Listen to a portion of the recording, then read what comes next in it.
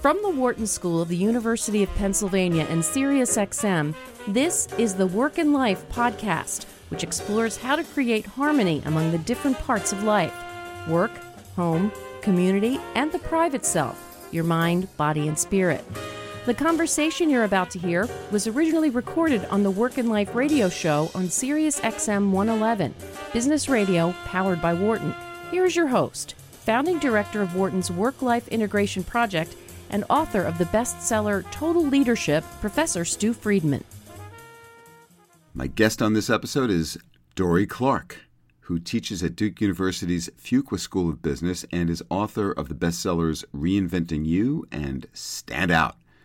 She is a former presidential campaign spokeswoman, and the New York Times described her as an expert at self-reinvention and helping others make changes in their lives. In this episode, we talk about how Dorie helps leaders stand out and get their ideas heard, and how you can apply these concepts to your own life. We talk about the myth of the perfect idea, how it's really about iteration, not a perfect starting idea, how to become a thought leader in your organization or professional community using a very practical 3-step framework, and overcoming the inhibitions and anxieties that might be keeping you from pursuing and advocating for your own ideas. And now, here's my conversation with Dorie Clark.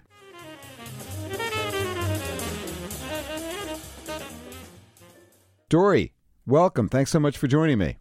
Stu, thank you so much. It is a treat to talk with you. It's always my pleasure. So let's just start with how you got into this. So what inspired you to start using the skills and talents that you developed in publicity and marketing and methods to help people, individuals, as opposed to companies, to market themselves?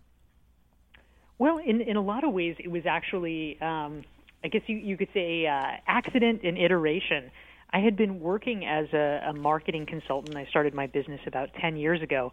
And originally the focus was exclusively on working with corporations. Right. But I started blogging, and the reason that I did that, actually, it was not because I wanted to start blogging, but what I really wanted to do, it was sort of a childhood dream, was write a book. And I ended up getting turned down basically everywhere because I didn't have enough of what they called a platform, i.e. I was not famous enough. So I needed to start blogging. And as I was blogging, I realized that a lot of the things that I was writing about and I felt compelled to write about were more about individuals and how they could adapt to the changing world of work. And so as I was writing, it turned out those were the messages that really resonated, and I ended up being able to write my first book, Reinventing You. Actually, the original genesis was a blog post that I wrote in the Harvard Business Review, and it got expanded and turned into a book. So that was how I began really doing work and writing for individuals. Well, I guess you were there kind of living out what it is that you advise other people to do. In a lot of ways, yes. I definitely draw from my own experiences and write about them a lot. In fact, with Reinvention itself, the original reason that I wanted to write that post was I had a lot of career reinventions early on. I was a journalist who got laid off, then I switched to working in politics, and all of my candidates lost. And so a lot of the things that I was trying out early on didn't work. And I wanted to write about that experience of how I evolved and adapted into new areas, because I feel like so many people these days have to reinvent themselves either voluntarily or involuntarily. Yeah. So, well, before we progress, or maybe this is a good lead in to where I'd like to go with our conversation, that is, what were the big takeaways from those lessons of failure? Well, I think that one is that when it comes to my personal failures, I think that there's oftentimes a good reason that we fail, and in the moment we just can't see it. But sometimes the system actually knows something that we don't. And the system, the world, there's something out there in terms of you're fit for a particular role that's not right, or something along those lines? Yeah, that's exactly it. I mean, I think sometimes people tend to catastrophize, and they think, oh, the thing that the world knows is that I suck or that I'm stupid, and that's not it. Were you listening to me in the shower this morning? Because no, never mind. I did not say that, but go ahead, please. That's right. So, for instance, my very first sort of big professional failure, or at least failed attempt, was I originally wanted, even before I got into journalism, I wanted to be an academic. I actually wanted to be a literature professor, and I applied. I had gotten a master's degree, and all of the doctoral programs I applied to, every single one I got turned down from. And I was an intelligent person. I had good grades. I thought I had done a reasonably good job. And yet none of them wanted me. And what I realized after I had enough time and distance was they were actually right. I probably would have been a bad fit because I was a generalist. I was really interested in a lot of things. I was kind of a so-called Renaissance person. And in academia, the thing that they want is a specialist. They want someone who's able to write a dissertation for 5 years about a minute point. And I would have been so bored, I couldn't have stood it. And so it was actually a favor that they said no, although certainly I did not think of it that way at the time. So how does that experience help inform what it is that you write about in your wonderful book, Stand Out, which starts with this sentence: you have something to say to the world? That's such a powerful idea, and it's one that, of course, others have said, but you take it into a very practical and very, very useful direction. So what is it that you bring from your experience to what you're trying to get across and to help your readers with and stand out? Yeah, thank you, Stu. I mean, what I really was trying to do in Stand Out is provide a kind of roadmap for people about how to get their best ideas heard. Because the truth is, we live in a world now where the default mode is for the loudest voice to win, for the person who's screaming the loudest to be the one that gets heard. And that's not the kind of world I want to live in. I think that's not the kind of world most people want to live in. We want a world where the best ideas win. But too often, you get people who might have a really good idea to share, something to contribute, but they're not really sure how to get their voice heard. Or they say, oh, this is ridiculous, I'm not even going to try. Or maybe they doubt themselves and say, well, it's an idea, but other people must have better ideas. And I wanted to cut through all that and show people very clearly, here is how some of today's most successful people in a variety of fields, business, genomics, technology, whatever it is, here are how they developed their ideas, and here is how they built their following. And it is not because they're a genius. It is not because they are 100 times smarter than you.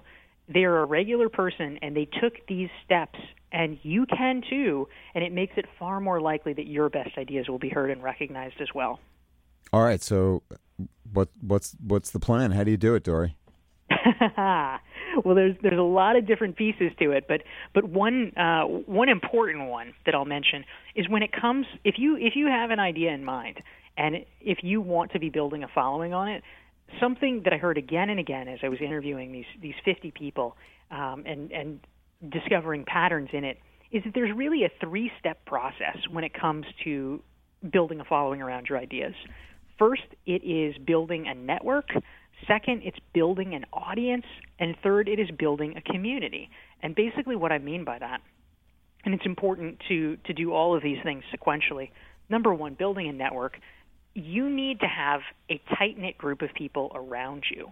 I think that oftentimes we think, spreading an idea, that just means, you put something on the internet and it'll take off or it won't. Well, what you need to do before that is develop a group of friends, trusted advisors. This could be your kitchen cabinet, your personal board of directors, however you want to think about it. But you need to get a group of people you trust around you who can give you honest feedback. That is going to be a very necessary ingredient to refine your ideas to the place where they are ready for public consumption. Number two, building your audience is where you start to kind of raise your voice and speak to people that you don't already know. So that's blogging or giving talks or doing podcasts or somehow finding a way to share your ideas more broadly so that people can discover your ideas. And then finally, once you do that, once you begin to get a little bit of traction, a little bit of a following, it becomes important for it to no longer just be about you. You need to get the people who are your audience, the people who are listening to you, to talk to each other and to talk to their friends, because that's how ideas catch on and become viral and become about something bigger than just you. So community is people talking to each other about ideas that you've helped to disseminate. Exactly. You've got to start with an idea, though, right? So, yes, it's good to have a network of close advisors who are willing to tell you when you're, full of hokum or you've got something brilliant. But it starts before that, doesn't it, in terms of discovering what your unique contribution is. And I know that there are many people out there who struggle with that. So do you have any advice for those who think, I don't know what I have to add here, really? Yes, absolutely. I think the first thing that's really important is I want to kind of bat down a myth that I think that we have that's too prevalent in our society, and that is that when people get started, they have this perfect vision in their heads, and then they just go execute it. That is actually an incredibly uncommon way for the best ideas to spread. It's always iterating, right? Yeah, when most people start out, they have no idea. And again and again, I interviewed these experts, and it wasn't that they were struck by lightning and had this perfect idea. It was that they were interested in a topic, they were interested in an idea, but they didn't really know where to take it or what to do. But they started digging at it, they started working on it, and it was through that process of immersing themselves in it that the idea came to them over time. So I think it's really important to recognize that just because you don't have an idea now doesn't mean that you are not capable of creating one or developing one. That is something that comes with time and practice and iteration.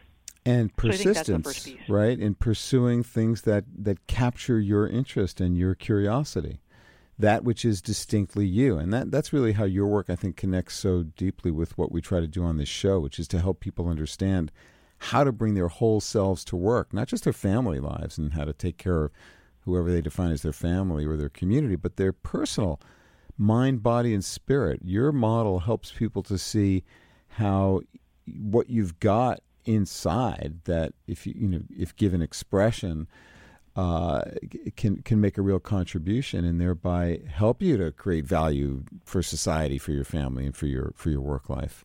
So the key is to not ignore those things that have real interest to you. And for many people, that's the hardest thing of all, to pay attention to what's right there.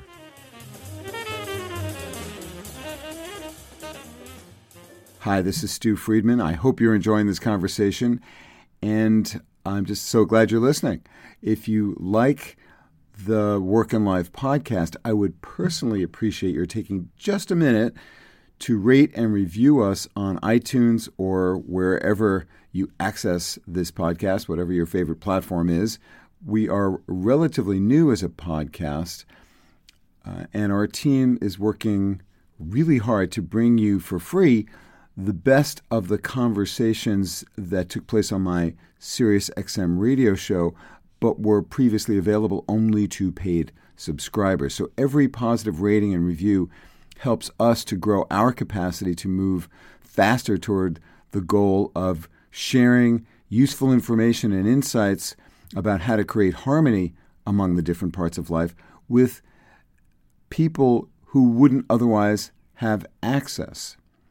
So please do help us, and if you have ideas for what we can do to improve our impact, please write to me at friedman@wharton.upenn.edu. I'd love to hear from you. Thanks, and now back to the show.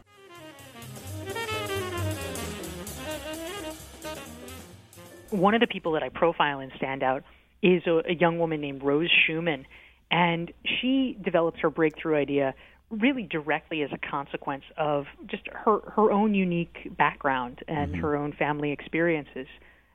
She grew up in the suburbs of Washington, D.C., and when she was 18, she took a family trip to Nicaragua because that was where her stepmother's family was from. And it was the end of the Contra War, and the country was in disarray. There was poverty everywhere. All of the institutions that she was used to seeing as part of this cosseted suburban life in D.C. just were not there. And she vowed that she was going to go into international development as a result of that. And in fact, she did. And now years later, she's developed a really innovative solution called the Question Box, which is a way to bring the internet access to the world's poorest people. They don't have to have computers. They don't even have to be literate. All it is a call box, kind of like you'd find at a transit station. They put it in poor villages. People push a button, and they're able to ask a question. And in a centralized location, they're connected over wireless phone lines to someone who is at a computer and will literally Google things for them and give them the answers about anything from crop prices to whatever they want to know. And in fact, last year during the Ebola epidemic, the Question Box was a crucial tool in providing information to remote villagers in Liberia. So it comes from a commitment that she made out of her own life and her own family situation. So the primary source of material for aspects of the world that interest you is your own history, your own experience, and the key here in the Rose Sherman story and so much of what you write about is really having the courage to tap into what you're really interested in, despite what people around you might say, as hey, that's a bad idea, or nobody's going to care about that, or it's wrong, it's out of step with the times, or you could think of tons of reasons why somebody might say, bad idea, your ideas aren't ready for the world. So how do you help people stand out to kind of overcome those inhibitions and anxieties? Well, I think actually that one of the best ways to do it, and part of the reason that I beat the drum about developing your own personal board of directors, is that in some cases you might doubt yourself, but if you have a group of friends or advisors that you really trust, and you bring an idea to them, and they say, actually, that's not a bad idea. You should really look into that. If you hear that from enough people that you independently respect, that can actually break you out of your pattern sometimes and say, oh, well, I might be doubting myself, but if him and her all say it's a good idea, maybe I should do it. And I think that having that sort of external validation from people whose opinions you trust can be very helpful. So that's really the key, is to be able to really listen to the people around you. Make sure you surround yourself with people who are not just going to be critical of your ideas, but more importantly, to support the development of your ideas and to take them into the world because they do have value. So you need other people to do that, huh? It's really useful. I mean, obviously, we do have some examples of lone geniuses that are out there doing things, but far more often you have a collaborative effort. These people can provide not just advice, but also sometimes crucial connections or resources that can enable you to really begin to get your ideas out there. And they don't have to be in person either. I mean, the great thing about the world we're living in now, it could be an online community. It could be, a mastermind group from around the world. It could be, some kind of a listserv that you participate in. But you want to surround yourself with like-minded people that you respect. The key is, clearly they shouldn't be naysayers that shoot everything down. But you also don't want yes men. You want people who are judicious enough so that when they say it's good, you know it's good, and when they say it's bad, you're willing to listen. Right. So you have to demonstrate that you're really interested in hearing what they have to say.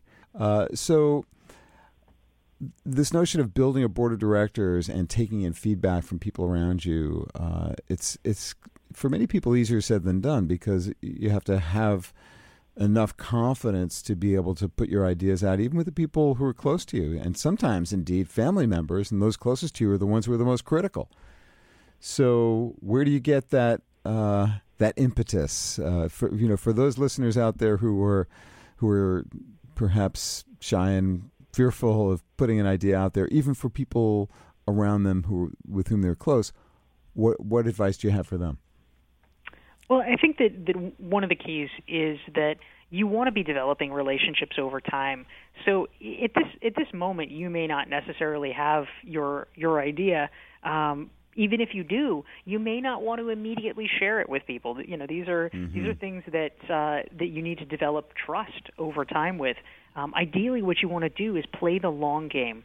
And think about, literally just make a list. Who are the people you respect most? You respect their judgment, you respect their perspective, and then ask yourself, how can you arrange to spend more time with them? Yep. Maybe it's as simple as inviting a colleague out for coffee once a week, or just really making an effort to have lunch with that college friend. But if you're able to do that, we all so often are reactive. We get together with the person who emailed us and asked us out for lunch or drinks or what have you. We need to get more proactive. Our time is the most valuable thing we have. We need to be saying, okay, who do I want to spend time with, and then make that happen. To take initiative to think about, well, who is it that matters to me in terms of getting my ideas out there, or someone who might be able to provide a critical point of view or another perspective that'll enrich my thinking, and to generate those connections. But even that requires some bit of courage, because the person that you reach out to might say, sorry, Dory, don't have really enough time for that. Yeah, absolutely, and we live in a busy enough era that's entirely possible. Which is part of why I think it's important, to have the framework of a board of directors. I don't necessarily mean that literally, you have to formalize things and make them sign something. With a president and a secretary and all that. That's right. I mean, really, I just think of it as who are your group of advisors? If, let's say there's half a dozen people that you really trust and respect, there are going to be things happening. This one's having a baby. That one just started a new job. They're busy, but there's cycles in relationships. And even if they're there for you in general, they might be tied up in the moment, which is why you shouldn't pin all your hopes on that one person. If you have 6 or 8 people in your life that you trust and can turn to, then at any given moment it's far more likely that there are going to be people that can give you advice and feedback and help you get better, help you raise your A game. Well, so you really have to make an investment, and it's part of your strategy. Anyone's strategy for growth is we think about financial capital, we think about human capital, that which your experiences, but then, of course, there's social capital. And this is one of the things that I teach about in the Total Leadership course and write about, and have people, my students and others, think about who is in your network that you can reach out to and support in some way to induce reciprocity over the long haul, and have them be someone, see you as somebody who is helpful, and so they're going to want to help you in turn. So it's not just about asking other people for help and response to your ideas. It's really giving them something. And indeed, that is the second sentence in your book. You have a contribution to make. And isn't that the key word, Dory? Contribution? Yeah, absolutely. I think that's something that holds people back sometimes from, raising their hand and stepping forward and sharing their ideas is a sort of deeply ingrained feeling that, oh my gosh, why should people listen to me? Or, what if people think that I'm just being too self-promotional by trying to get more attention on me?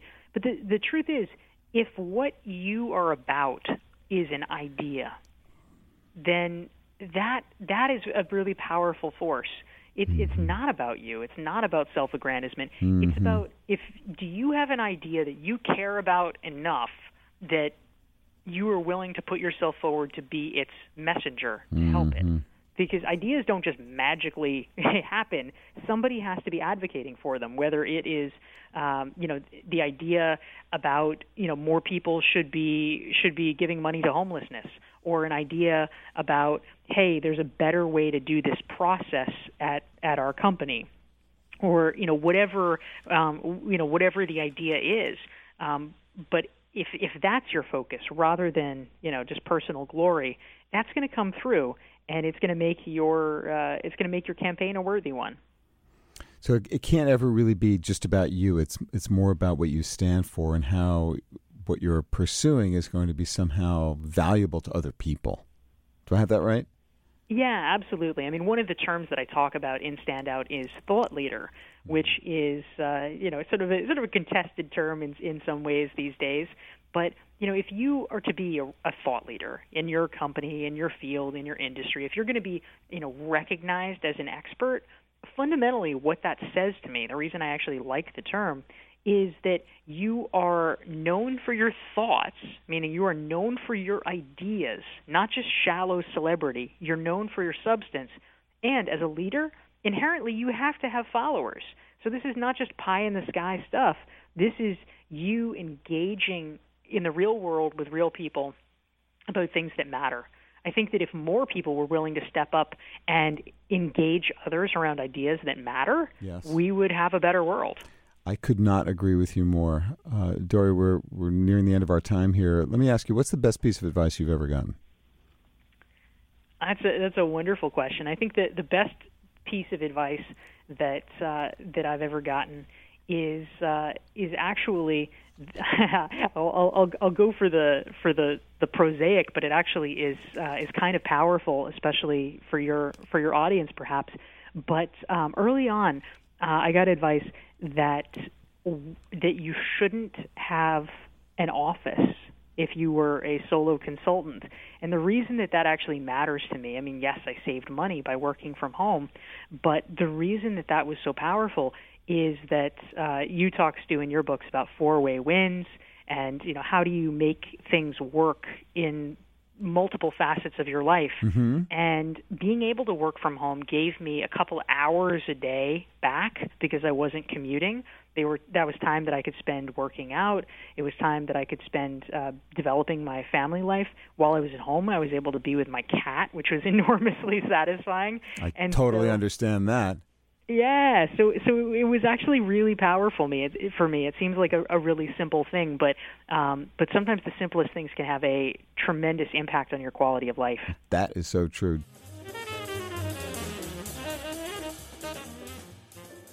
I hope you enjoyed my conversation with Dori Clark, and I want to now challenge you, to pick up on some of her wisdom and consider experimenting with taking a small step toward creating your own board of directors. Why not? All right, if you're interested, here's what I'm suggesting you do. First, who are the people who you respect the most and with whom you want to be spending more time? Write those names down. And it's best if these people come from different parts of your life, not just work, but your home and community as well. So just start with that, and then as a first action beyond simply identifying these people who you might want on your personal board of directors, over the next week or so, try to do some small thing that might be helpful in a manageable way to some or even all of these people. Just try that and see what happens. What you might find as a result of this experiment is that it leads you to your being more confident in reaching out to strengthen relationships that matter to you. So you're not asking for anything here. You're simply trying to figure out ways of providing something that is of value to other people that you can manage, that doesn't cost you too much in terms of your time or resources or energy. So try that and let me know what happens, what you discover as you experiment with building strength in relationships with people who might be your personal board of directors. And I would love to hear from you as to what you do indeed discover from this experiment. You can email me at friedman@wharton.upenn.edu. I'd be very interested in your thoughts, your comments, questions. And if you do get in touch, and if it's okay with you, I'll share what you have to say to me with listeners.